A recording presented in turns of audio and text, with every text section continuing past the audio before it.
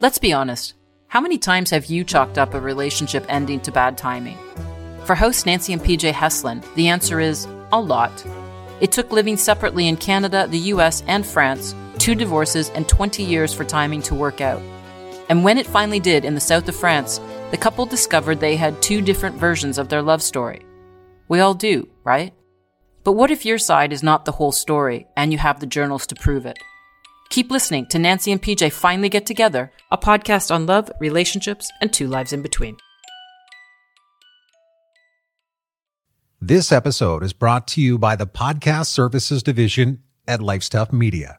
Having your own podcast allows you to creatively reach all types of audiences, from clients to prospects, to your most loyal membership base. And by utilizing studio affiliates located around the world, coupled with quality remote recording capabilities, Lifestuff Media makes having a corporate podcast easier than ever before.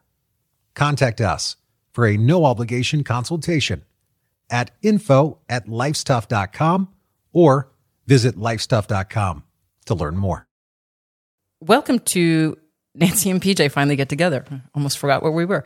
This is Nancy Heslin. And I'm PJ Heslin. PJ, episode 17. Why do we ignore the signs in relationships? I have no idea. Well, this wasn't a sign, but I kind of feel like I cheated on you last night with a plate of ribs. I wouldn't blame you. You wouldn't blame me? No. Well, you took that pretty well. If a plate of bacon came in, I would say, sayonara, sweetheart. So PJ's on a diet, and when a friend of mine last night invited me to Casa Fuego in Monton, it's an Argentinian grill, so I thought I can't really take PJ with me. It's the same chef that is the Mirazur, which is a 3-star Michelin restaurant across the street. It was voted best restaurant in the world, actually, in 2019. But we haven't eaten there, PJ, because it's €450 a plate. It makes me sound like I'm an animal. Like, oh, I can't take him there. He just doesn't know how to behave. If there's beef on the table, he'll just go crazy. Yeah, but when you're on a diet, I'm on a diet.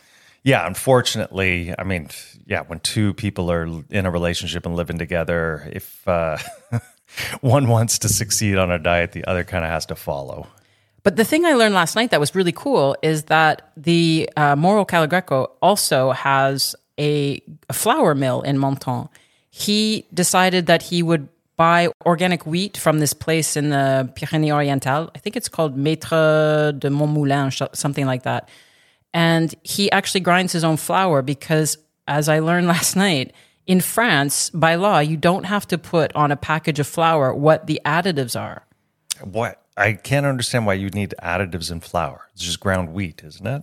I guess because it adds to the shelf life or other things like that. But you know how much flour I have in the pantry? Yeah. Because why? Because I can't stop baking, which is perhaps why PJ sometimes his weight fluctuates. Could be. Eating a cake in a day tends to gain some weight. The good thing is that PJ and I actually have the same, we don't disgust each other. It's the only way I can say it. Like if we open a jar of Nutella, which happened only once, but it did happen, and we just started eating with our fingers, we didn't look at the other like, oh, that's gross. Yeah, there's no sort of just having a taste of it. If it's a bag of cookies, we eat a sleeve of the cookies at a time, each just passing the bag one to the other till it's gone. But I never buy cookies. What are you talking about? I make everything by scratch. That's true.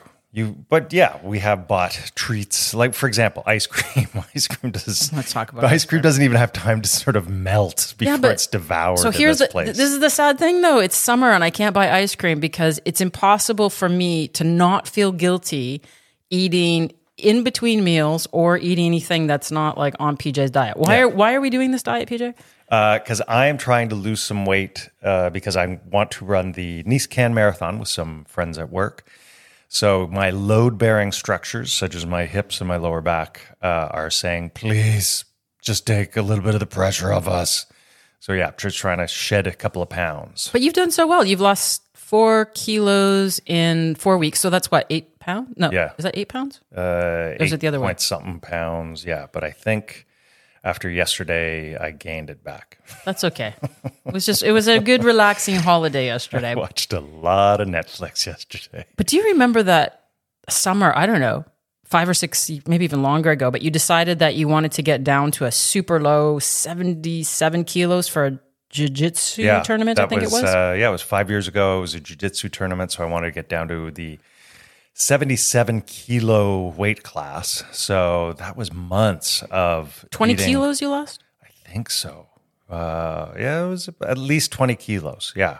Because you would go every week insane. I know, you went every week to that pharmacy. Because here in France, you can go to the pharmacy and you get like a ticket readout. Maybe you won't get tickets anymore because as of August 1st, you can no longer have paper tickets in France for receipts.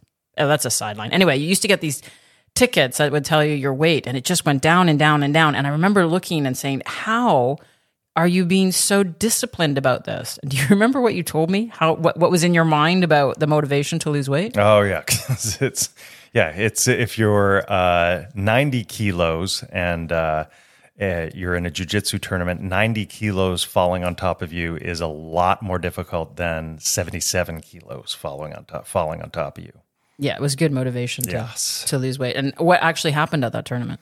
Won one, lost one, then right home in a bag of chips. I mean, you dieted for a long time. Even the people at the pharmacy told you to stop losing weight. You looked unwell. Yes, I got to the point where even I was looking in the mirror and I said, "Oh, this looks like you have some sort of illness." Can you actually feel a difference now that you've lost, say, 4 kilos or whatever? Like, do you really notice a difference in your body? Yeah, you notice it definitely for me, it's running because swimming and cycling, you don't notice it that much, but running, you definitely do. Just there's not the pain in my hips and lower back. And yeah, definitely when I'm running, it's a lot less, a lot more fabric in the belly area. But can I ask you something? Why do you allow yourself, because this happens every year, especially around Christmas. Now, I take responsibility because I love to bake, but you always allow your weight to just go right up. It's a gradual thing. It's like the metaphor with the frog in the boiling pot of water. I do not know this. You put the frog in the water and it's cool water, but then you put it on the stove and you turn it on and then the water slowly starts to boil and the frog doesn't realize he's in trouble until he's in boiling water and then he's dead. So it's the same way for me with weight. It's, slow, gradual process. And then I don't realize I'm in trouble till I see a picture that you take and I go, hey, why am I hiding a beer keg under my shirt? I have to be honest. So my confession of the day, PJ will sometimes say to me, can you take a picture of me? Like the dog's lying on him and it looks really cute.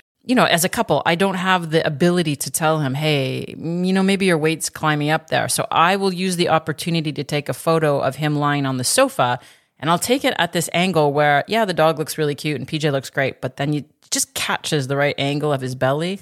So then I'll go, oh, look how cute the photo is. And he'll look, oh, and then he kind of he zooms in on, he's like, is that what my stomach looks like? And then I'll say, I don't know, let me see.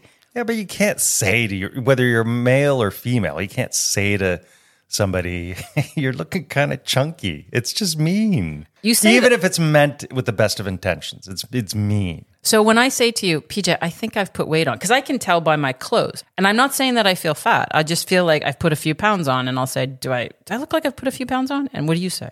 I honestly never think that you look like you've put on pounds. You always sort of feel that you have put on pounds or you've lost pounds. To me, I always think you look terrific. And that's not just some sort of lie. I just think I cannot tell. Well, if you remember Chamonix Nancy, who was probably 50 pounds heavier than now, you saw me as no different. So I think I'm lucky that way. So I read an article this morning and it says a woman should always tell her husband he's put on weight. So in this story, she says that she was watching her husband get dressed and she noticed that he had put a little weight on in the middle. So she just said, get yourself down to the gym. And she said, it's our responsibility to tell our partners that they've put on weight. I disagree. Once again, there's two reasons why. Like I said, I think number one, whether you're male or female, it's hurtful. And it's, we have this societal image of like, oh, it's only women that get sensitive about being pointed out. No, guys as well, we're sensitive. And so it's that it's hurtful. But number two, you and I both know if I were to say to you or you were to say to me, hey, you're gaining a little bit of weight. You need to lose some weight. Both you and I would double down and be like, oh yeah, you want to see weight gain? And it'd be immediately like, just look at me plow into this gallon of ice cream. You want to talk weight? Here we go. I don't think I would do that. Yes. I might bake angrily. Yes. I've been known to do that. Yes. Don't bake in anger. But then I would just be eating the dough before it's cooked and say that I don't eat the cookies. Yes. The woman says in the article, the reason she feels that it's our obligation to tell a partner that they're putting on weight. I don't know if you agree with this, PJ, but she cited 2 statistics in the UK, and she says that these statistics are prevention in keeping her husband healthy. So in the UK, for the first time, you know the little green flashing light that tells you that you can cross the street? It's going to be increased by 20% from 6.1 to 7.3 seconds because people are fatter and people need longer time. So 26% of adults in the UK are obese and 40% are overweight, and they need longer time to cross the road. And the fire department in the UK is called out every 4 hours to help ambulance services because they have to move people with obesity. That's great. So because of green lights, all our feelings get to be hurt. Is there no easy way I could say to you, like, hey. No, there's no easy way. There really isn't. And also, like, I kind of do really know when I'm getting to that point. Because I will ask you, I'll say like, hey, do you think I'm gaining weight? And you'll be like, hey, no. You don't really say anything. No, I always say I love you. Exactly. Yes, you're either mysteriously quiet or choose to do some other chore or no. Because what happens is you ask me the question, and then my mind goes to how would PJ answer this. And so you would always say the nicest things to me, like, I love you just as you are. You're beautiful. So I just try to come up with that. And also the bottom line is that you have to want to start to lose the weight on your own. And so you got to, like, for me personally, I have to come to that realization. For me, as you said, it's usually some photo. I'll see a photo, random photo, and it's like, geez, is that what I really look like? Because in my mind, I think hey, I'm looking like Tom Cruise. That's the thing about being in a couple, right? I mean, you're supposed to be able to talk openly and honestly and directly. But when you're in the beginning of a relationship, here's the question. Why do we ignore the signs? You know, there's things that go on when you don't know each other that well, and you kind of are in doubt all the time. You overanalyze. And in the story, if we go back to 1995, it's the end of the summer.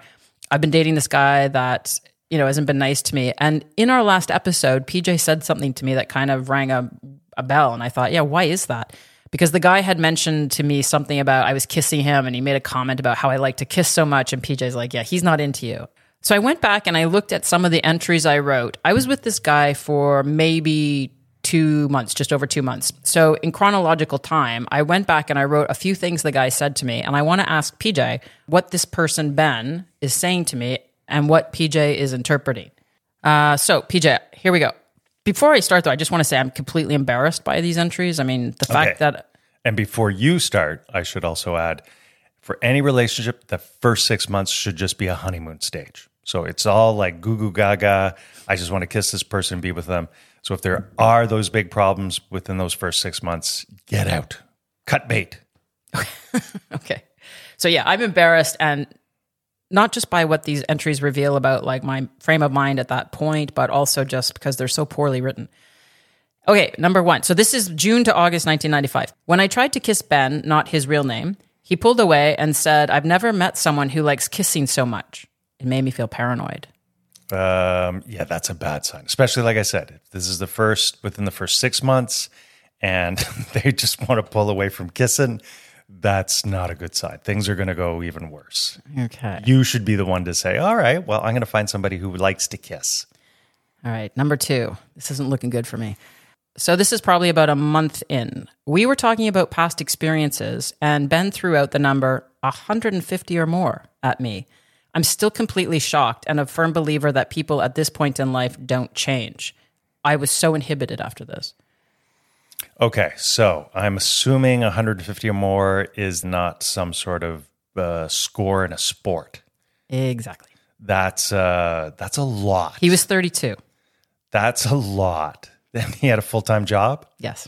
I don't know how he would fit in those kind of numbers. Anyway, regardless of how he fitted in, what should that tell me? He's loose. He's a loose man. He's got loose morals. So not for me. Not for me. No, Run the other way, Nancy. He's not the type of boy you want to bring home to mom. You know, you and I were talking at this time. I should have gone to you with my problems. All right, the third one. I had my own problems at the time. You still do. It's as if Ben reads into every suspicion and reassures me without me having to ask the question.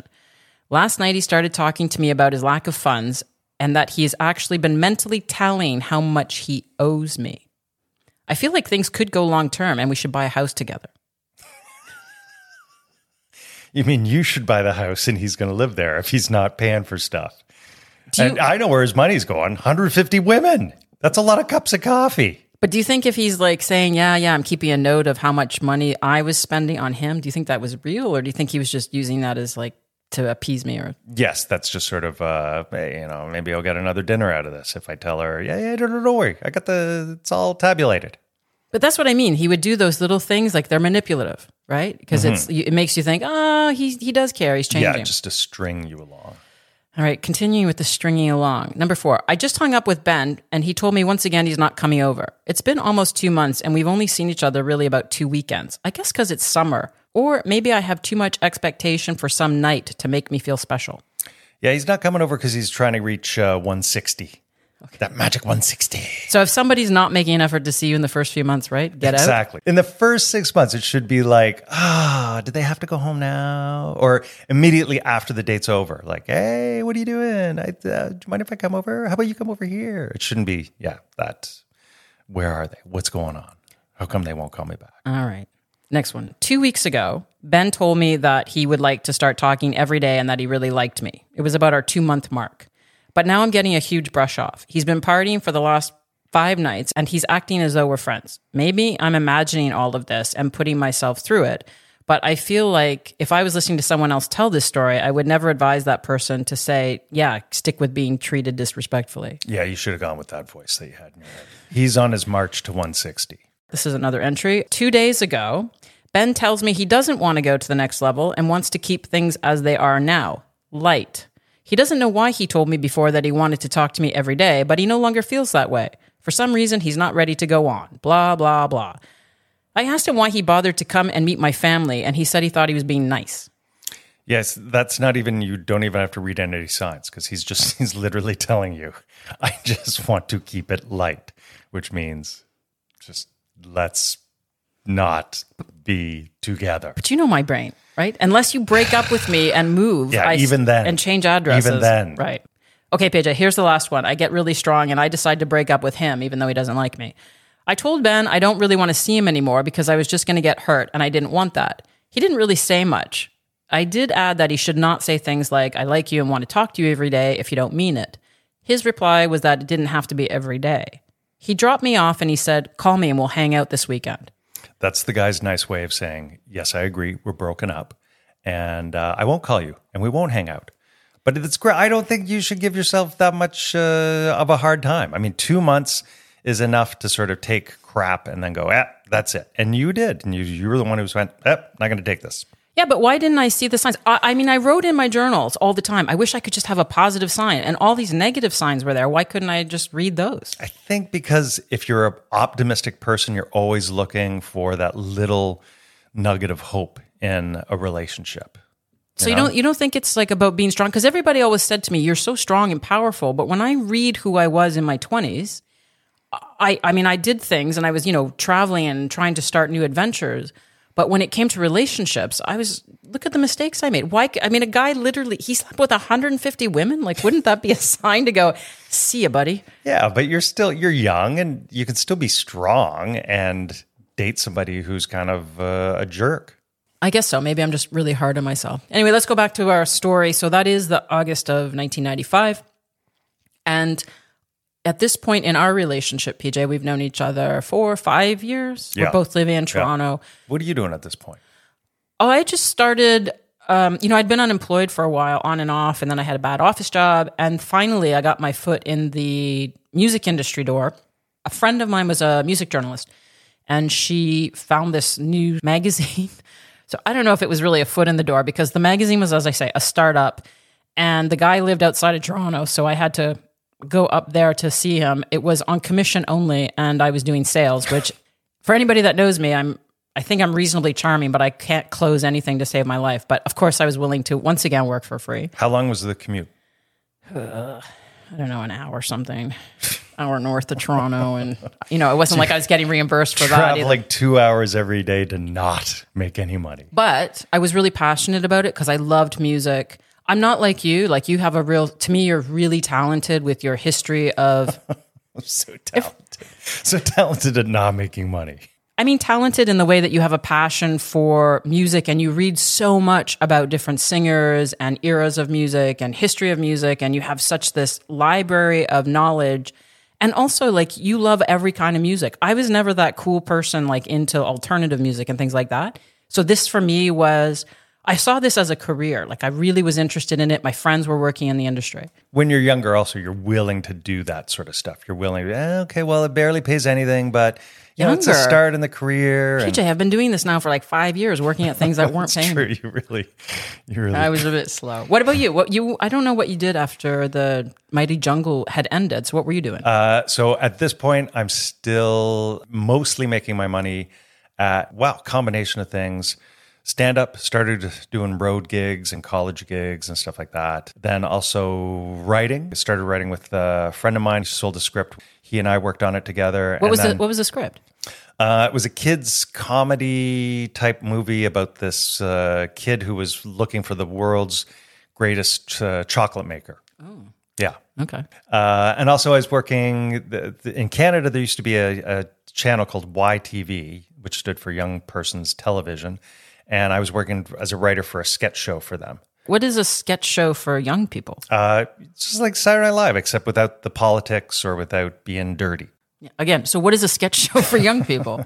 So, for example, like one of the sketches I wrote was a sketch. Hey, how did they finally get to the cops figuring out when they interview somebody the good cop, bad cop routine? How did they finally get to that? Did it start off like hungry cop, full cop, thirsty cop? Not thirsty cop, happy cop, sad cop. I see. So it was a short-lived career in YTV for you, was it? But the fun part about this is I started into music, but you at that time were also making, what do you call those? Music videos. Yeah. The friend I was talking to you about that we were writing and doing short films, he co-founded a small film company as well at that time. So that's how they made their money, was by doing music videos. Because that was 1995. So. Yes. And as you know, in Canada, when you have a media and you're producing media, you have to have how much % that's Canadian content? Are you asking me? Yes. I'm going to say 30%. 30%, that's correct. You go on to round 2 of Canadian content. So yeah, Canada, and I believe they probably still do have a version of MTV. So it was like, what did they call it? Was it called Much Music? Yeah, Much Music. Yeah. So Much Music was new, and they had to have 30% Canadian music videos. So that's where my friend's company came in. They filled that hole, and they made these Canadian music videos, and they were great. I mean, you might think, like, oh, Canadian, how good they could be. But Canada has a great film school in Toronto called Ryerson. So all of these amazingly technically skilled people were coming out of there, and boom, they'd come into my friend's company and make these music videos. And also, so I was working there as a producer, basically, you put them together, you organize everything, that type of stuff. You were the organizer? Yeah, I know, hard to believe.